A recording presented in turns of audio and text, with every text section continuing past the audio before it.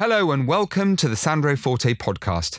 Over the many years I've been running a business, I've met many successful people, entrepreneurs, sports stars, celebrities, and dare I say, even royalty.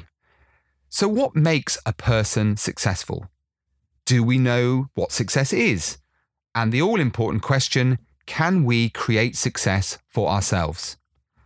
This podcast series invites a diverse group of people to share their insights, their wisdom, and the things they've learned along the way.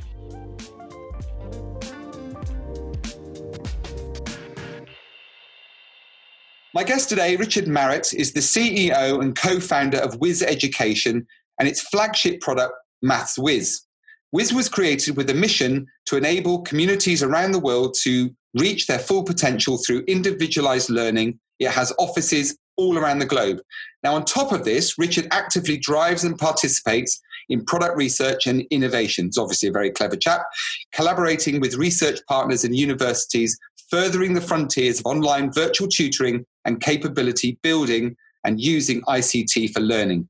Richard, it's a CV that is quite astounding. You are clearly far cleverer than me. And your name has been mentioned to me by the lovely Melanie Fowler, but also quite a number of other people. So I've been particularly excited about speaking to you today. And I'll start with nothing other than thank you so much for finding the time to join us. But really excited about what you have to say for reasons that everyone is about to find out. So thank you, Richard Marett, for joining us. Thank you for inviting me. Looking forward to it. Obvious place to start, Richard. Where did it all begin for Richard Marett, and where did this wonderful idea come from? Well, my background is in mathematics. I grew up internationally. My dad sort of traveled different countries every 2 years, so I knew whatever I was going to do was probably going to be global in its nature.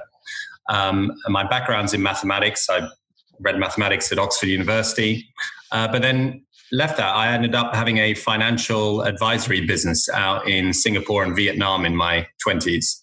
And one of the things we started doing was financial education to expats living around the Asia region. And it was really interesting because personal finance is something that we all have to handle and administer, but we get very little education in it. So we started doing public seminars, corporate seminars, all sorts of things to help improve personal financial education. But it wasn't very scalable. I only had a certain number of hours in a day. And so had an opportunity to transition out of that business or sell it, in fact. And I really got the bug for education because I think it's one of the greatest. I love learning. And I think if you can empower the learning in others, you're doing something pretty cool.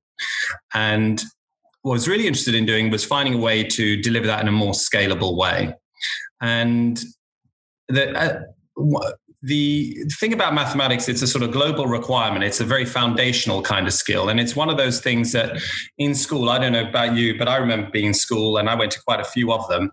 And half the class would have that sort of glazed look on their face whenever we were in maths class. And it just doesn't need to be that way. It's a language we're all inherently good at. And so I had the good fortune to meet a guy called Ron Vandermeer around that time. This was, quite a few years ago now, 15 years ago or so.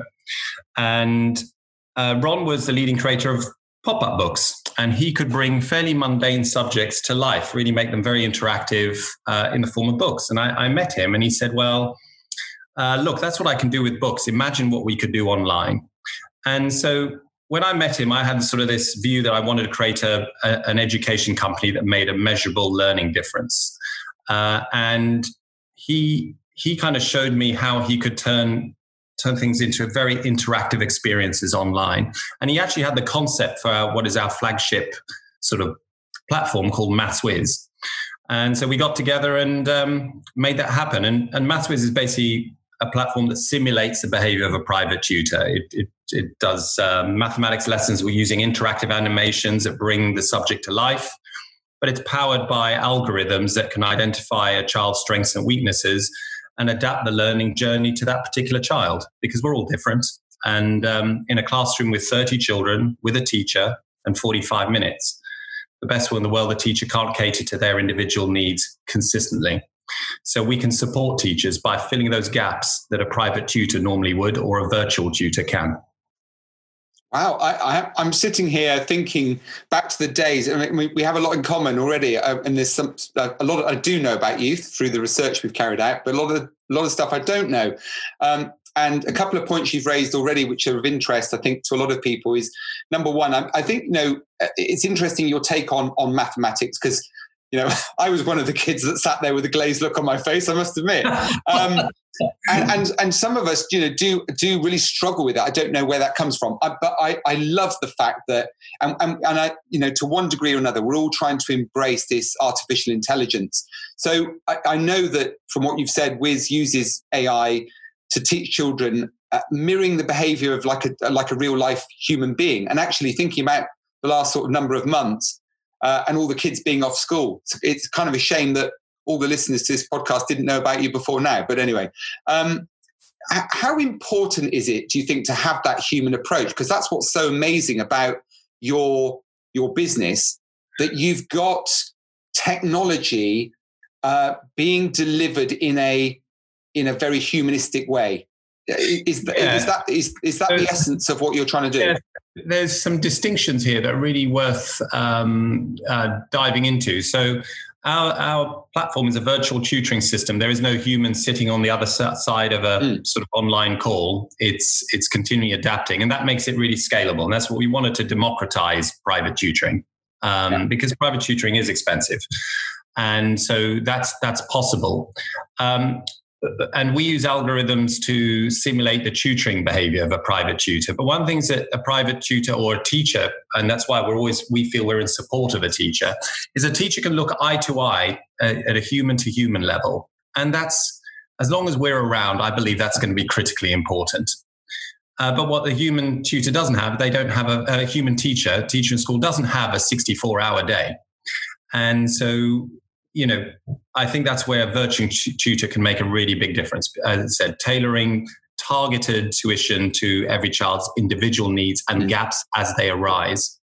Saying that, Sandra, what's really interesting, I remember when we started out, and I think in the business plan, it was going to take us a year to develop a prototype. It took, in fact, 3 years to just get to prototype level, and a lot of hair loss on my behalf. And but once we got it live, it worked. We started collecting a load of learning data and obviously speaking to children and their parents and their teachers, and what a difference it was making. And in fact, even now I can share with you the data, whether you work with a human private tutor or a virtual tutor, just an hour a week, over a year, a child will typically make over 18 months worth of learning progress in maths in their first year. That's partly because you identify gaps which weren't picked up in school, and you have a period of accelerated learning progress. So anyway, for a little while, I thought, oh my gosh, I've just found the silver bullet. This is great. We're going to transform math standards across the world, globally. This is it. The reality, as we discovered the hard way, is that learning is a community effort, and it's more than just a silver bullet. There's stakeholders involved. There's barriers that prevent learning from happening, and whether that's in the UK or some of the other kind of more remote and challenged communities we work in around the world, there's always things that you need to take a holistic approach. And a platform is a tool that fits within a much more holistic environment in which a child is growing, developing, and learning. And so we've really transformed from a learning platform provider to actually a learning outcome company. So we're very focused on we're obsessed about how do we deliver massive learning gains at scale. And to do that, we've had to develop a consultancy, education expertise, data mining, teacher training and development, logistics management. And yes, we provide a learning platform too. So it's sort of really mushroomed beyond what I may have anticipated when we first started the company. And having checked it out, I can attest to just how good it is. Accessibility is a question I had in my mind based on what you've just said, Richard. Accessibility on two levels, really. One is, talk about the 64-hour week. that many of us still have, actually, thinking about it. The 64-hour day, I was thinking. 64-hour day. Yeah, that's true, actually. Yeah, 64-hour day. So thinking about accessibility, there's the 64-hour day for many people. So accessibility, scalability, as you mentioned, you're giving people the opportunity to access information way beyond the boundaries that are imposed by school hours. That's on one level.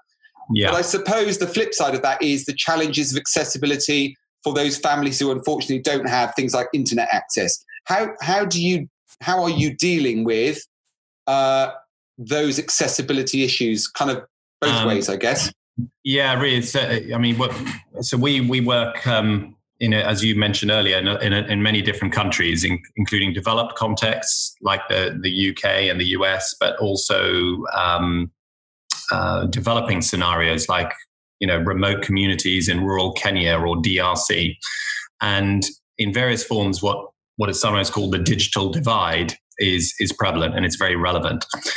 So particularly this really came to a head with school closures that we've seen globally over the last few months with COVID.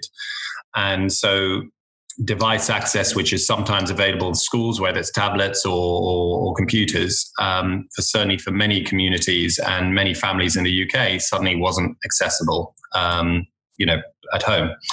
So we actually, our system worked very well on desktops and mostly on computers, PCs, tablets, but we've now converted it so that it works well on tablets and actually has at least an effective, it's still not ideal, but an effective experience on smartphones, just to increase that accessibility.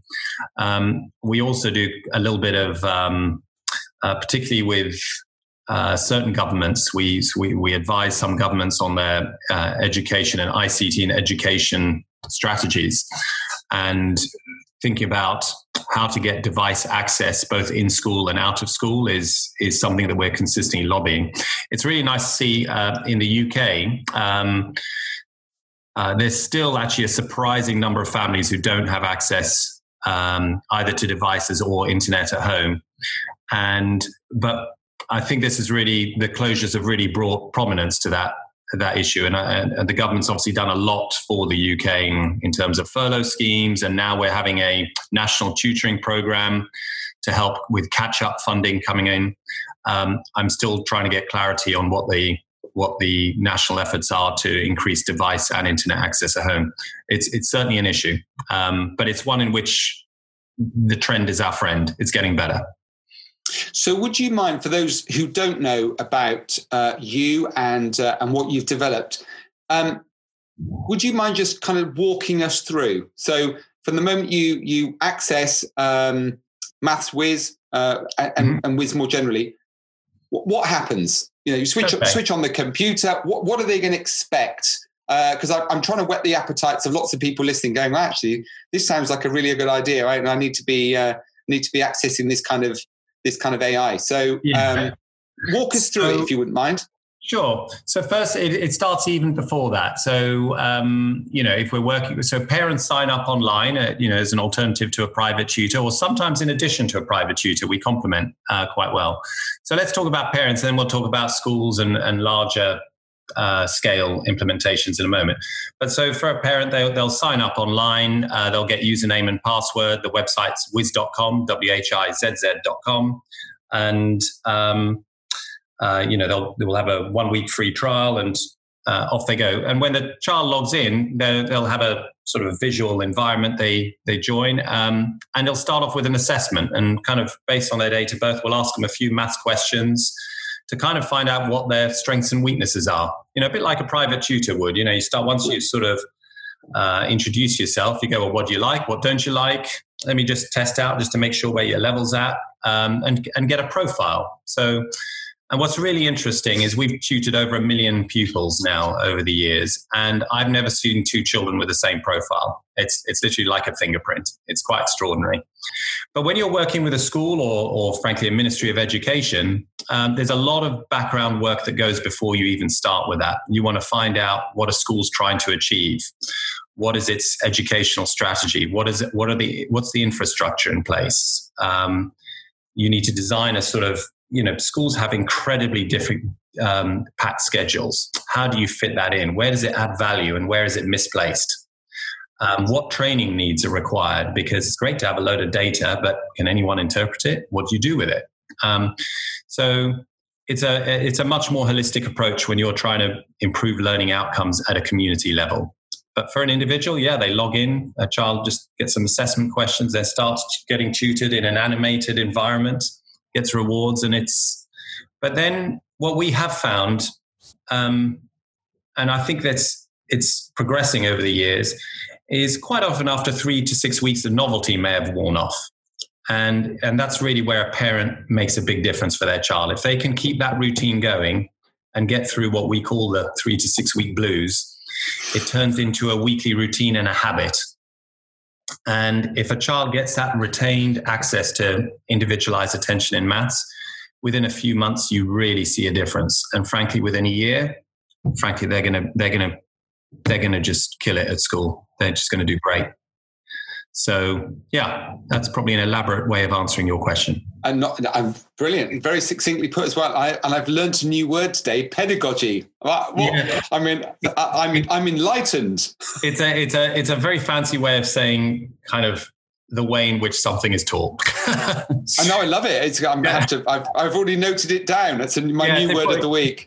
If you throw it in, it sort of makes you sound clever. And I use that. I do that sort of stuff. But it's really just how you teach something. You're absolutely right. Okay, so with regard to, I'm really for somebody who is not tech savvy, but does embrace and does welcome the technology that we and all the extraordinary things that people like you do. Artificial intelligence, ed tech, education technology, obviously much more prevalent in society. Couple of quick questions, really. One is around.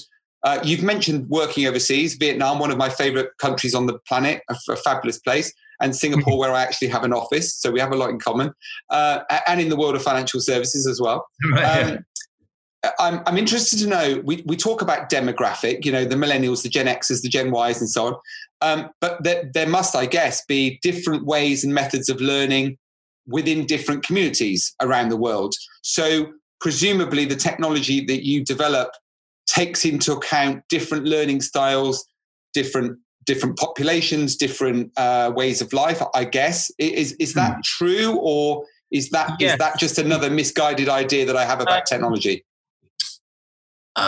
It is true in the following ways. So if you're delivering a learning program in rural Kenya, for example, first of all, you're going to align everything to the Kenyan curriculum. You're going to adapt some of those lessons so that they are contextually appropriate. And curriculums will help you also with using that lovely word, what pedagogies to use, and in some cases, what not to use. So you certainly localize it. I think one of the great things about MathsWiz, it's so interactive, engaging, and a visual experience that we found that transfers extremely well. So in that sense, we haven't had to adapt it a great deal. But what we then have had to adapt quite a lot is understanding what the challenges and barriers that may prevent learning from happening and adapting the way we design our implementations. I'm 52. So I remember the days of, I just about remember the days of the abacus, never mind the, Oh, yes. We have a virtual abacus in our system. we have to, I had to do everything. I had to do all my calculations by hand. There were no real calculators. The question, I guess, is with ease of access to things like, even a calculator on your own smartphone, access to the internet, there's always something that's able to do the work for you these days. Does that mean that the work you're doing to better educate people is more challenging, or is it less challenging? In other words, is ease creating a slower learning experience or a quicker learning experience? Or is nothing really different? It just has changed slightly. No, I think it's not easier or harder. It's a slightly different emphasis. So at the time, I'm I'm in my late 40s, and we we needed to learn methodologies, and you still do, and number facts, if you like. There is, and you're seeing this with the way curriculums are changing around the world. There is a greater emphasis towards conceptual understanding, problem solving, because it's all very good being able to punch some numbers into a calculator, but do you know which numbers to punch in? Do you know how to apply what the answer tells you? So there is definitely a sort of shift to and a need to really understand the underlying mathematics, having confidence in number, having confidence to solve problems in a logical way. And so you're seeing curriculums shift, and you're seeing the pressure for all learning provisions to at least have a part. There's still, people still want to know their 12 times tables or whatever it might be. On why it's 12, that's a legacy thing, but it's still, quite handy if you're getting change in a shop and you're buying 7 things and it's £8 each. How much is that? It's good to know that. But I think there's a greater emphasis. There's an increasing and growing emphasis in really having conceptual understanding underneath, so you can apply it to problem solving. I only wish I knew all this 40 years ago. What a smart guy I'd be right now. So you've talked about whiz.com, WHIZZ.com. I mean, that's impressive on its own to get a website like that one without having to add a number or something else or prefix. So apart from whiz.com, is there, I mean, how do people, I'm going to encourage everyone listening to go and check this out, because I have, and it's fantastic. And I know lots of young people that are really going to benefit. So do check out whiz.com. But how do people find out more about Richard Marett? Are you a social media junkie, or have you got any other secret projects that we don't know about? I'm the polar opposite, actually. I find myself so busy that to protect myself, I've kept myself off social media. So no, I'm a dinosaur in that respect, ironically. It's funny, when we started Whiz Education, and I think that's sort of one of the interesting takeaways. I didn't have a formal education background, and I hardly knew how to turn a computer on. So hardly the credentials to set up an ed tech company. But I always figure you can learn all the content on the way. There's sort of broader things that you need to bring to the table to make something successful. But to find out more, actually, what I would say, to find out about the work of the company itself as an organization, go to whizeducation.com. So you'll learn about some of the larger projects. I'm particularly passionate about the work we're doing in remote and rural parts of Africa, Mexico, where, frankly, the quality of education means there's a total lack of equity. There's literally... I can tell you, again, just using Kenya as a reference, we work with some of the more privileged students in Nairobi who go to good private schools, and, at the age of 17, they're thinking about what university to go to. Their equivalents in rural, remote, and often marginalized communities in Kenya, they're struggling with 10, 11, 12-year-old maths, and their career options are frankly radically different, And so having the opportunity to make a difference in those kind of environments is a privilege. I remember when we sort of founded the company, I remember my head thinking certain things would happen a lot faster than they actually did. But one of the things I thought, within 10 years, we want to be making a difference to those students who really don't have the opportunities that many others have. And that actually did happen. So 7 years ago, we started tutoring 100,000 really, as I said, impoverished pupils in 200 rural communities in Kenya, and it's grown from there. And it's been really interesting to make a difference there, and from a different baseline. So anyway, you can find out about that at whizeducation.com. I'd also look at Whiz Education's LinkedIn profile as well. And I think that's where you'll find a lot. And you can frankly reach out to me. My email address is richard.marett@whizeducation.com. And if I can't answer something, then one of my colleagues no doubt will. Well, that's amazing, brilliantly said. And kudos to you. The world needs more people like you, Richard. and you summed it up brilliantly, making a difference. So few people make it their life's work to make a difference. So long may you continue to do that. Do you see yourself developing the product in terms of other areas of education? For example, other languages, learning other languages? Because I mean, I've tried and failed with all kinds of online learning. And having looked at what you do, I get a sense that this is the future of learning, where it's interactive, it's more engaging. It's not just black and white. It's developed and shaped to your own learning style, which is so important to keep people on that, engaged in that process. Do you see yourself doing other things beyond what you're doing at the moment? Certainly, that's certainly in our vision. We sort of decided early days that we were going to deep dive into one subject and do it really well. We wanted to make sure that we were making both a measurable difference to children, but actually also a qualitative one. And one of the things that gives me pleasure when I hear from parents who've had their children on Maths Whiz or go to schools, every time I go into school, a teacher will present to me a child and say to me, "Oh, this girl used to be really shy, wasn't very confident in maths." And interesting enough, not only has her maths blossomed, but her confidence has blossomed. And so she's now a more engaged person in other subjects as well. So that's fantastic. And the sheer investment required to build this out and build it at quality is one of the things that we need to address to accelerate that vision.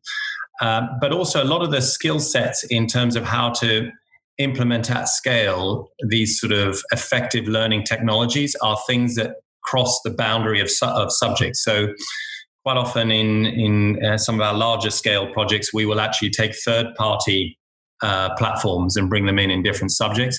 But it's certainly our intention we currently cover the curriculum from reception through to the end of year 8 in the UK, for example. And we want to go all the way up to GCSE and then other core subjects like literacy, English, and some of the science subjects as well. So those core subjects that really are sort of foundational, that help pupils grow and develop and take on the opportunities that are right for them in life. Okay, so Richard, final question, if I may, and thank you for sharing. I mean, it's an amazing concept, a brilliant business. And as I said earlier, we all doff our cap to people like you who can make a real difference in the world. So I suppose a particular question, of course, now is if a younger version of you, and I know you've got a 4-year-old, let's imagine the 4-year-old's now 11 and he jumps up on your knee and says, "Right, Daddy, I've followed in your footsteps. I've seen all the amazing things you've been doing. In terms of my own life, in terms of the things that I aspire to do and the difference I want to make in the world, or just the career path I want to follow, if you could encapsulate everything you've learned, all the successes and failures along the way, and could give me something, a mantra, an idea to live by for the rest of my life, if it was just one or two things, what would those one or two simple bits of advice be to Richard Marett Jr.? I think one of the things Wiz has taught me and humbled me, if I had to give you a mantra, it taught me that I had a great deal of resilience and resourcefulness, and it's really been needed. If you want to build an organization that has an impact, there's going to be so many barriers, hurdles in the way. Some of them brought upon by yourself because of your own limitations, and the willingness to learn, to be humble and adapt and change is really required. And resourcefulness is going to be really required, because sometimes you're going to get in real trouble and you're going to have to figure out how to get out of it. So I would say resilience and resourcefulness have been critical for me. And then each of us as individuals, as we go through our careers, will have our own specific things we've needed to learn. And there's been numerous ones for me. But one of the things that I noticed that I was very challenged by, I had a sort of, I guess, entrepreneurial approach to setting up Wiz Education, in that I had a vision for making an impact globally. We had a sort of path, a concept of how we were going to do that. And I think those of your listeners who've got that entrepreneurial mindset will sort of know where they're at today, know where they want to get to, and just figure it out. But as you build an organization, it requires a very, very different approach, particularly when you start scaling. And we really struggled to scale. We had a lot of own goals in the last few years. And I don't think I appreciated what it took and the degree of emphasis required to build the leadership, the systems and the processes to enable people within an organization to really flourish. And I'm working really hard on that now, working on the business to make that successful so that we can have, so that we can impact 100 million children rather than just 1 million. So that's been one of my personal things, because it's almost counterintuitive to an entrepreneur. You think it's enough to just say, here we are, that's where we're going, get to it. You need a lot more in place to do that. Fantastic. Thank you so much. And to all of you, thank you for joining us once again on the Sandro Forte podcast. I have to say, one of the most interesting conversations I've had with somebody who's been so innovative and so driven to really support the needs of so many people all around the world, different cultures and communities. And long may Richard continue to do what he's doing. So thank you to Richard Marett for being an absolutely super guest today. Remember, every week we've got a new guest joining us to share their own insights into achieving success or overcoming life challenges. Please make sure you subscribe and tell all your friends and family about it as well. Follow us on Twitter or Facebook. It's @Sandro's Podcast. Don't forget the little S in the middle. And let us, or of course, Richard Marett, because he's been kind enough to give us his email address. He might regret doing that. And do let us know what you thought of today's podcast. And if you'd like to email us directly with a question, it's hello@sandrospodcast.com. Please leave those reviews on iTunes. They're really important so we know what kind of guests you'd like in the future. And that's where actually we've heard Richard's name mentioned a few times before. So do keep those emails coming. And finally, remember to connect with me. It's @SandroForte on Twitter and the real Sandro Forte Instagram and Facebook. Thank you once again to Richard Marett and to everyone listening. Goodbye for now. This time next week.